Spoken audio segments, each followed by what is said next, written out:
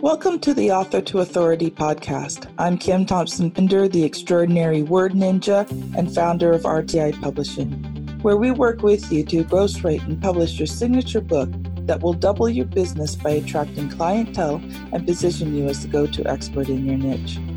Next, we will show you how to use your book to make lead generation and conversion a snap while building an audience. My guests include professionals, entrepreneurs, and coaches who use their skills to build people powerfully. They will share their story and powerful tips that will help you live better.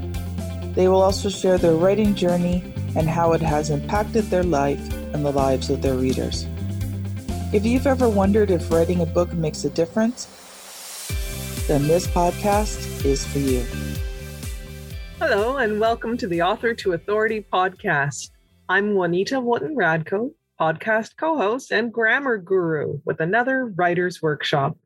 The Writer's Workshop features shorter episodes that focus on the nuts and bolts of the writing process. On today's episode, we're looking at in quotations. 3 ways to use quotations in your writing.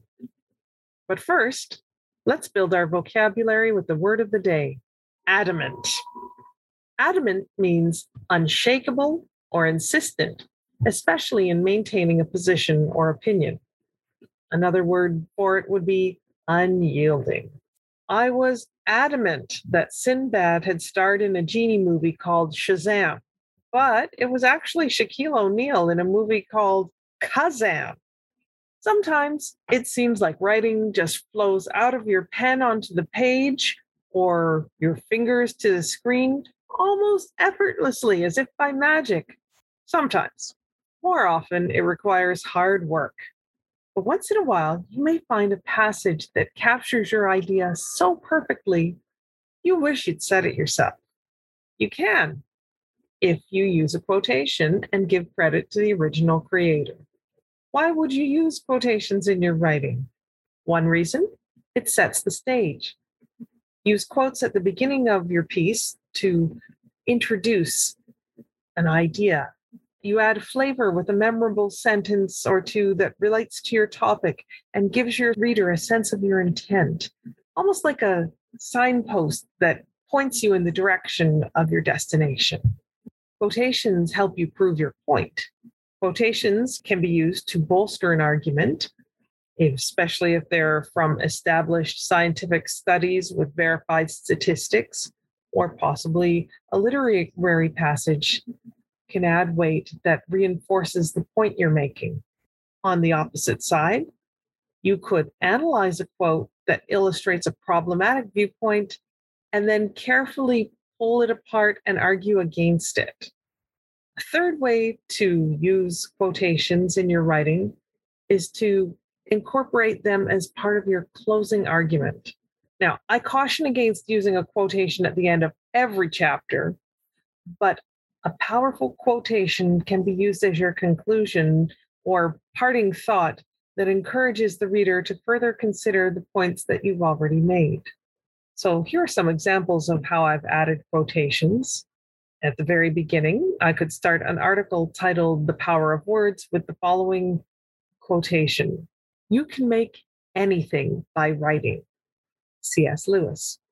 The act of writing carries a mystique that is justly deserved, in particular the genre of science fiction. How wonderful it is to create entire worlds and travel beyond the stars. You can use a modified quotation inside a sentence.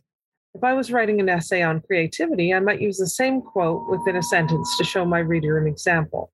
So I haven't changed the content, just to clarify, but I've modified the order in which I'm going to describe things.